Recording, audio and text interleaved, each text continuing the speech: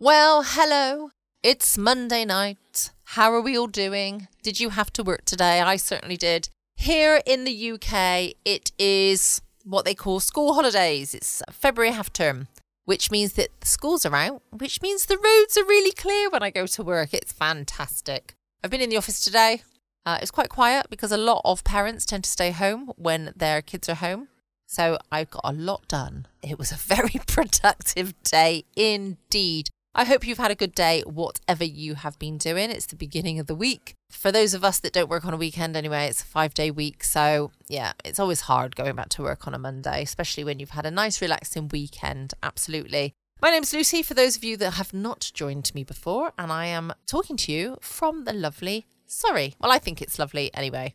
What have we got lined up this week? Well, we've got a number of different shows lined up this week, but tonight, of course, we have another chance to hear Danger and Excitement from Sam Spade. This is an episode called The Figg Caper, and it was first broadcast on the 5th of October, 1947.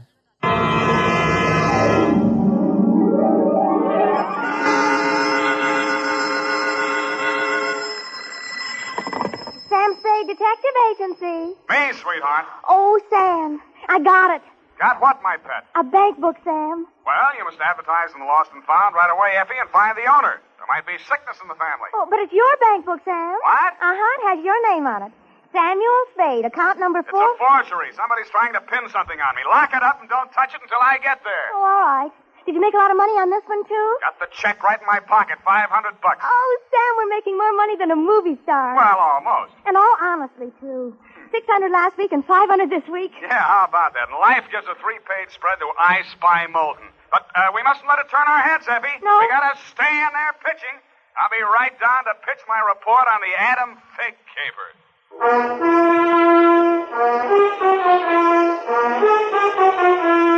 Dashiell Hammett, America's leading detective fiction writer and creator of Sam Spade, the hard-boiled private eye, and William Spear, radio's outstanding producer-director of mystery and crime drama, join their talents to make your hair stand on end with the adventures of Sam Spade.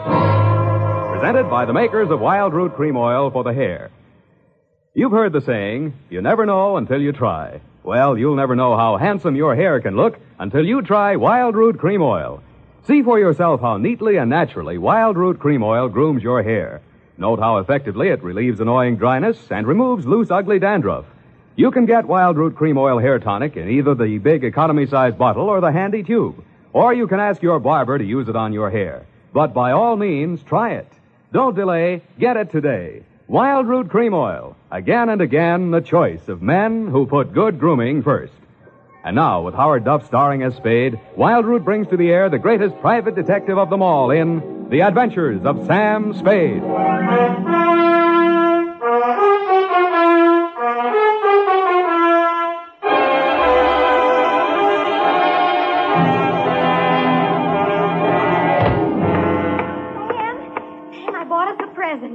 Oh, you're going to love it. Well, we gotta watch these expenses, Effie. There's always something. Yes, but this will be saving.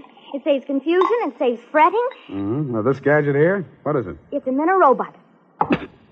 A what-a-bot? It's for busy men like yourself, Sam, so you don't have to burden your mind with petty details. You see, it has this dial on it, right here. And you drop these little cards in this slot. Mm-hmm. You don't have to worry about that. That's for me to take care of. Oh, good. Then, when you come into the office, and supposing you have an appointment with Mr. Jones at 2 o'clock, and you forgot about it, you just dial 2 o'clock, and the little card pops out. And it says Mr. Jones on it. How do I remember to dial 2 o'clock? Oh. Well, maybe it's in the instruction book. But anyway, now go ahead, Sam, please. The card's right in there. Now, dial 2 o'clock. Go on, Sam. Let's see. Just like a telephone, Sam. Now what do I do? Well, give it time, Sam. It's thinking. Must have forgotten. Jones. Mr. Jones. Effie, you think it's dead? Oh, Sam, I don't understand it. It was working perfectly. Well, I'll take it straight back first thing in the morning. You'll have to. It'll never find the way itself. You got your book, sweetheart? Yes, Sam. I don't understand. It was working perfectly. Well, it's all right, honey. It doesn't matter. Date October 5, 1947 to Hillary Exxon Esquire from Samuel Spade, license number 137596. Oh, honey, it's only a memo robot. Subject, the Adam Figg caper. Dear Mr. Exxon, October 2nd in San Francisco was one of those days that you see blown off the calendar by a gust of wind in the movies to denote the time is passing. It was a day for scraping off the minutes with a fingernail file and wondering whether the display ad I'd paid for in the classified section of the phone book wasn't just a waste of money. It certainly wasn't the day I'd expect a leprechaun to walk into my office. He said his name was Adam Figg. He said he was the butler at Exxon Manor in Los Nidos. The limousine, Mr. Spade, is waiting to take you away. We mustn't keep them waiting, must we? Of course we mustn't. Who mustn't we? Why, Mr. Hillary, of course, sir. Oh, Mr. Hillary. And old Mr. Exxon. The old gentleman is very ill. Dr. Feig's office is down the hall. Turn to your right, second door. Well, I assure you, sir, that Mr. Exxon is the best of medical care. Your duty will be simple, to prevent his death. Do I donate blood or just frighten away the evil spirits? Oh, it isn't quite that, sir. Someone is trying to kill Mr. Exxon. He's a very sick man, and I'm sure he'd prefer dying from natural causes. Uh-huh. I get $25 a day in expenses. Here is an ample amount in advance. But you should know, sir, that the old man is a nasty, cantankerous, villainous, crooked, intimidating... $500? Please, Figg, you're talking about the man I love.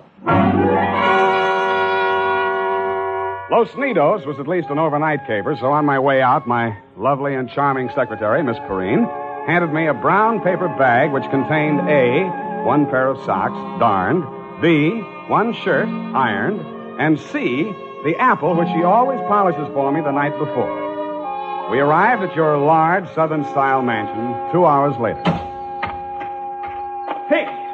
Oh, Figg, where the devil have you been? The city, sir. I can't find the keys to the liquor closet. Where are all the maids? What happened to that cook we hired yesterday? Who is this man, and why is he wearing that necktie? This is Mr. Spade, sir, the detective. I'm Hillary Exxon. Come in, please. Go on upstairs, Figg. See what that girl is doing to my father. I don't believe she's a nurse at all. Very good, sir. In here, Mr. Spade. Pardon the condition of the house. The old man has been firing the servants again. Your father, you mean? Yes. Every time he gets shot at, he fires all the servants. He gets shot at pretty often?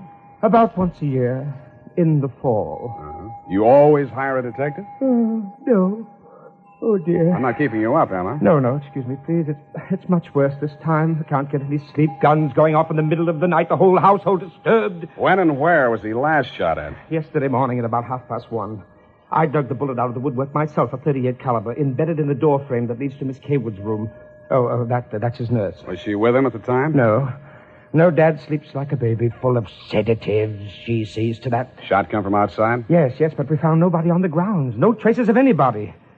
I don't know whether Dad knows who shot at him or not. He's such a closed-mouthed old devil. You don't care very much for your father, do you? To be frank, Mr. Spade, if hating weren't such an effort, I would despise him. He is without a doubt... Well, listen. Get out of here! There, that's just a sample. Well, come on, let's see what's eating him now. Get out! Talk to me like that. I tell you I won't stand for it. Well, you don't have to stand for it. Take that silly painted face out of my sight. Don't you dare! Get out! I'm quitting, Mr. Exxon. I can't stand it another minute. Yelling, screaming, throwing things at You must have done something to set him off. But I didn't, I tell you. I didn't. This is Mr. Spade, Miss Kaywood. Oh, a detective? Will it make you happier to know that I'm a private detective, Miss Kaywood? Well, Mr. Spade, I only hope you can prevent a murder. If there's any way at all that I can help, Thanks. I'll see you downstairs after I've talked to the old man. You'd better go in alone. Of the great Lord Buddha himself. That remained in the temple of... Do you have a throat spray downstairs? I seem to be congested. Oh, go away. Go away! Go away! Oh, well, wasting ammunition. Who are you? If you're a total stranger, come on in. Well, don't be afraid, son. Come on over where I can look at you. It's hard to keep my eyes open. Oh, I mustn't do that.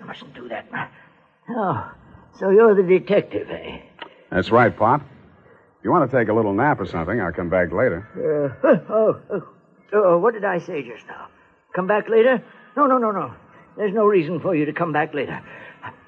I'll say everything I have to say right now. The shot woke me. I didn't see anything. I don't know anything. I've got a million enemies. I can't remember the names of any of them. Why don't you try to remember? I could have them checked. You're wasting your time, Sonny.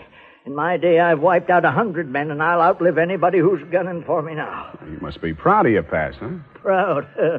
Sonny, a past like mine is the finest thing an old man can have. I've swindled my partners and betrayed my friends.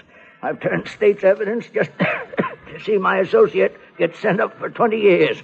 And they say my wife died under peculiar circumstances, and I got rich off her insurance. Now I'm done talking. Do me a favor, son, please. I've got to get a half hour, 20 minutes sleep alone. You'll keep them out, everybody. Please, will you? Sure, Pop.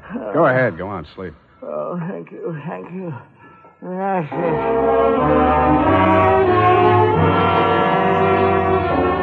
He closed his eyes, rolled over, and fell into a heavy sleep. I stood there a moment, looking down at the frail, wasted old body. Then I cased the room. In digging the bullet out of the door, Hillary had done a good job of ruining any chance there might have been of proving the direction it had come from. I strolled out on the balcony. It was a pretty night. I lit a cigarette and took it in. Then I heard a door open and close softly behind me. Nurse Kaywood was at your father's bedside. She was filling a hypodermic from a small vial of bluish liquid. He didn't awaken when she jabbed it into his arm. Then she saw me standing in the doorway. She hastily dropped the medicine vial into her uniform pocket and came around the bed to meet me. Oh, Mr. Spade, thank heaven. Why, when I saw you standing there in the half night, I thought you might be... Thought I was who? Why, the man who fired the shot. There was a man? I don't know. I didn't see it happen. I just assumed that... You shouldn't have done it. I warned you, Eleanor. Oh, we're disturbing him. Let's talk outside. Okay. Oh... Good to breathe something besides sick room air. I thought you got used to things like that in your profession. Why are you so unfriendly, Mr. Spade? Nurses are human, aren't detectives. Try me, sweetheart. Oh, I know what you're thinking of me. But after a week in this horrible house, that poor old man, he's frightened. He's really frightened. What of? By the shots. 38 caliber or hypodermic? Surely you don't think that He's supposed to be under sedatives. The doctor's orders. Sorry, sweetheart. It's my job to suspect everybody. Oh. Can't you forget your job, even for a moment? Sure. If you don't mind the fact that I know you're a liar, that I'd make book you didn't come here primarily as a nurse, and what's worse, your act's not even convincing. Oh. Is it that bad, Sam? Yeah. Almost bad enough to be good. Come here. Oh, I hate you.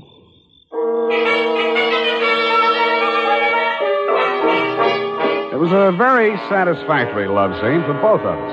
For reasons of her own, Barbara wanted to keep me out of that sick room for a while, and she did. For reasons of my own, I wanted to get that medicine vial out of her uniform pocket, and I did. Then, as suddenly as we had fallen into love, we fell out again. After she'd gone to her room, I went back to my sentry duty around the house. Under a light on the front veranda, I examined the bottle from which Barbara had taken the injection for your father. It was labeled sodium thanatol and had been dispensed by a firm called Ibis Chemicals Limited in Cairo, Egypt. The scream filled the house, high and frenzied. I started running toward Barbara Kaywood's room. I slammed the terrace door open and found the light switch. Barbara was sitting upright in the center of a bed.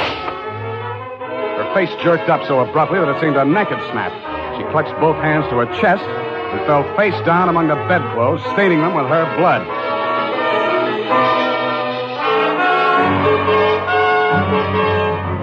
I don't know whether I went through, over, or around the screen that stood between her room and the old man's. I circled Exxon's bed. He lay on the floor on his side facing the window. I went outside. A .38 automatic lay on the ground a few yards away from the building. I put that into my pocket and listened. No shadows moving. Nothing. Then he was on me before I could be sure he wasn't a medium-sized tree. Break your back. Need the light. The warm stuff on my cheek might have been the thing's blood or mine. It gathered me up and bent me back and tore at my throat. Then I remembered that hands are stronger than fingers. I started with his thumbs.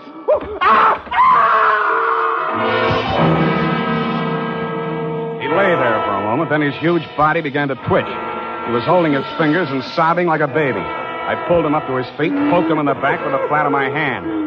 I followed him through an opening in the hedges and down a long, pitch-dark lane toward the lights of a squat brick house set on the top of a slight rise. As we approached it, a door opened and light streamed out onto the porch. The tall man framed in the doorway was the last person in the world I expected to see. Ah, Marcus, you brought it. Oh, master, very delightful service, but how much pain in fingers. Always complaining, Marcus. Welcome, Mr. Spade. Come in, my dear fellow. Come in. I've been expecting you. The lost family fortune by blackmailing me. And if you don't remit, Exxon could have you booked for forgery, blackmail, definition of character. Oh, my dear sir, please. This is most painful. But if I had but the original letter, I could destroy it and go back to the felt. Ah, the felt. What happened to it? That Figg, that stinker stole it. He burgled my home. Are you taking pot shots at old Exxon? Well, don't be a fool, man. I want Exxon to stay alive. I must find out some part of his life which will have an exchange value that will cancel out what he has on me. By the way, old thing, you met Miss Kaywood. Mm-hmm. At the present moment, she's milking me for $150 a day. Oh? She's supposed to goad the old man, by whatever means necessary, into talking about his past. And that information she is to bring to me. Well, that ought to be easy. Exxon brags about his past. Now, so far, I've learned that Hillary Exxon stole 2 heifers at the livestock show in Abilene in 1906. I feel for you, Captain. That wouldn't get much on the current market, would it? My dear fellow, I've a proposition to make to you.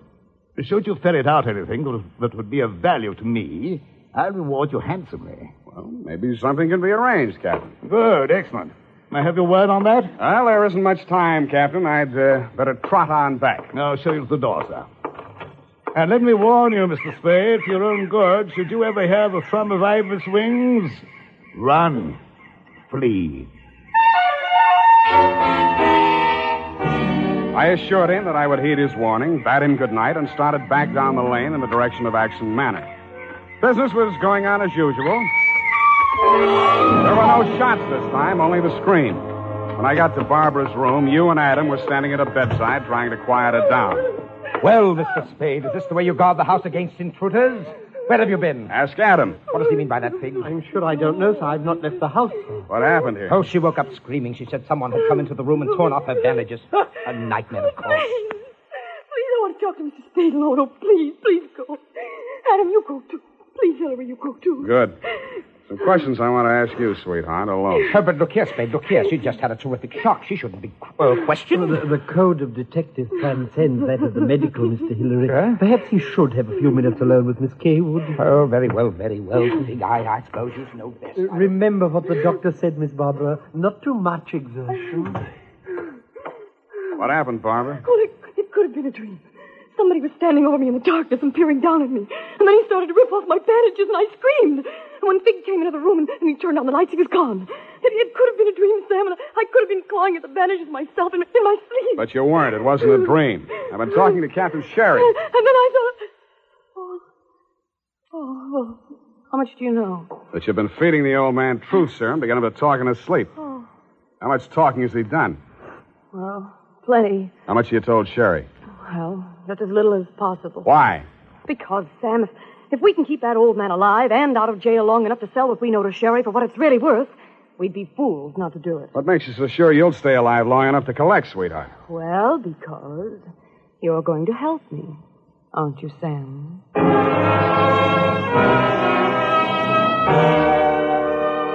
So I helped her, but not for the reason she thought. I made a lot of noise leaving her room and going to mine. Going back, I didn't wear any shoes. I slipped into a clothes press in her room so quietly that even she didn't hear me. I left the door slightly ajar and waited. Time passed, and I was stiff from standing still. It happened at about 3 a.m.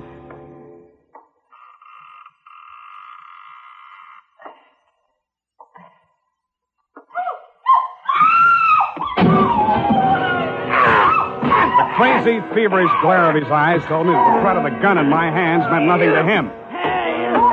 I jumped to his side, twisted the knife away from him, picked him up in my arms, and carried him, kicking, clawing, and swearing, back to his bed. He lay there, breathing hard. Then he smiled. You're a smart one, Sonny. You had me figured out the first time you came in here, didn't you? Not quite, Mr. Exxon. The gun under your window was the clincher. That gun. Sure. I had it under my pillow all the time. I got tired of shooting into door frames. Look, you're dying, Mr. Exxon. There's no use trying to make up stories now. You're right, Sonny. I knew that nurse would sit up in bed after I fired tonight. And then I let her have it right through the screen. Why? You know why, well or not. She was doping me up and sneaking in here at night, listening to what I was babbling about. Maybe you weren't saying anything important, Mr. Exxon. I might have, Sonny. I might have. 14 years ago, I killed my wife. I wanted to carry the secret to my grave.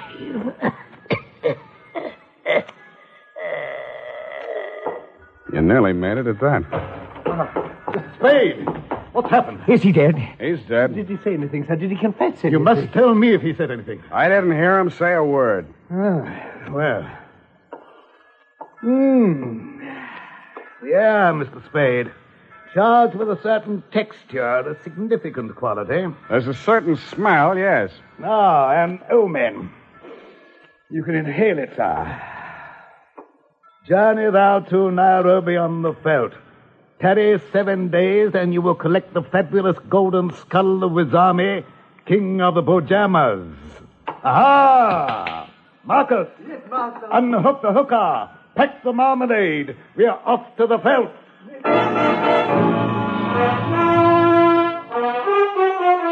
Just then, a flock of birds broke across the horizon, screaming. There must have been thousands of them, but not ibis, Mr. Exxon. Vultures. I suppose if you're going to pay any attention to omens, it's a good thing to know your birds. Period. End of report.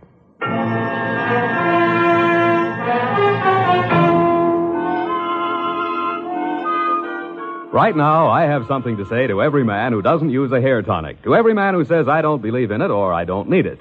That all depends on what you mean when you say hair tonic. If you mean the old-fashioned greasy kind that leaves your hair smelling like a perfume factory, you're absolutely right. But remember, Wild Root Cream Oil Hair Tonic is nothing like that. Wild Root Cream Oil is an entirely new kind of hair grooming preparation. There's not a drop of alcohol in Wild Root Cream Oil, and it contains soothing lanolin that's like the oil of your skin. Most important, Wild Root Cream Oil grooms your hair the right way, neatly and naturally, never leaves your hair sticky or greasy. Get the big economy-size bottle and the handy new tube that's economical, easy to pack when you travel, and grand for the bathroom cabinet.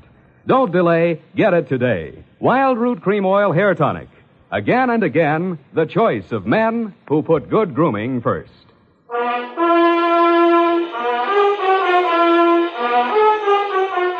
Well, Effie, we, The memo robot works after all. I told you it would. Yeah, it just takes a little time, sweetheart. Oh, read the card, Sam. Now, you see? You'd know you were supposed to see Mr. Jones at 2 o'clock. Isn't it wonderful? Well, this card doesn't even mention Jones. Huh? What does it say, Sam? Well, it says, journey thou to Friskin's drugstore, wager $5 on Ira W. in the 3rd at Belmont Park. Oh, Sam, it's psychic. Tarry but a moment. Yes? Thou wilt lose $5.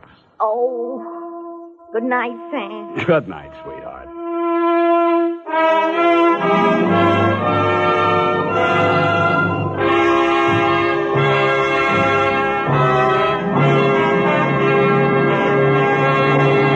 The Adventures of Sam Spade, Dashiell Hammett's famous private detective, are produced and directed by William Spear. Sam Spade is played by Howard Duff. Lorene Tuttle is Effie.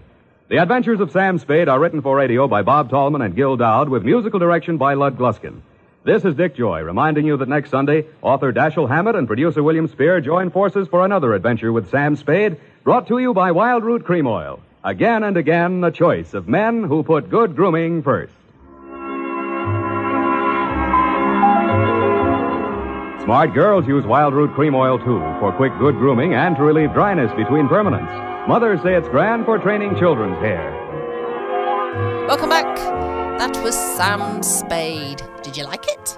I think it's great. I will be back tomorrow night from 6 p.m. GMT for some more fabulous stories to help you relax into your evening or drive in your car or your truck or whatever it might be. I always say it's fabulous stories to help you to drift off to sleep, because that's what I tend to do, is listen to these stories to help me go to sleep. But of course, depends on where you are as to what time of the day you are listening to them. But I hope you enjoy them, whatever you are doing. Don't forget, you can check out my podcast page at patreon.com/Foxy After Dark. Can't wait to catch up with you tomorrow night at the same time. Stay safe, guys. Always be kind. Love you all.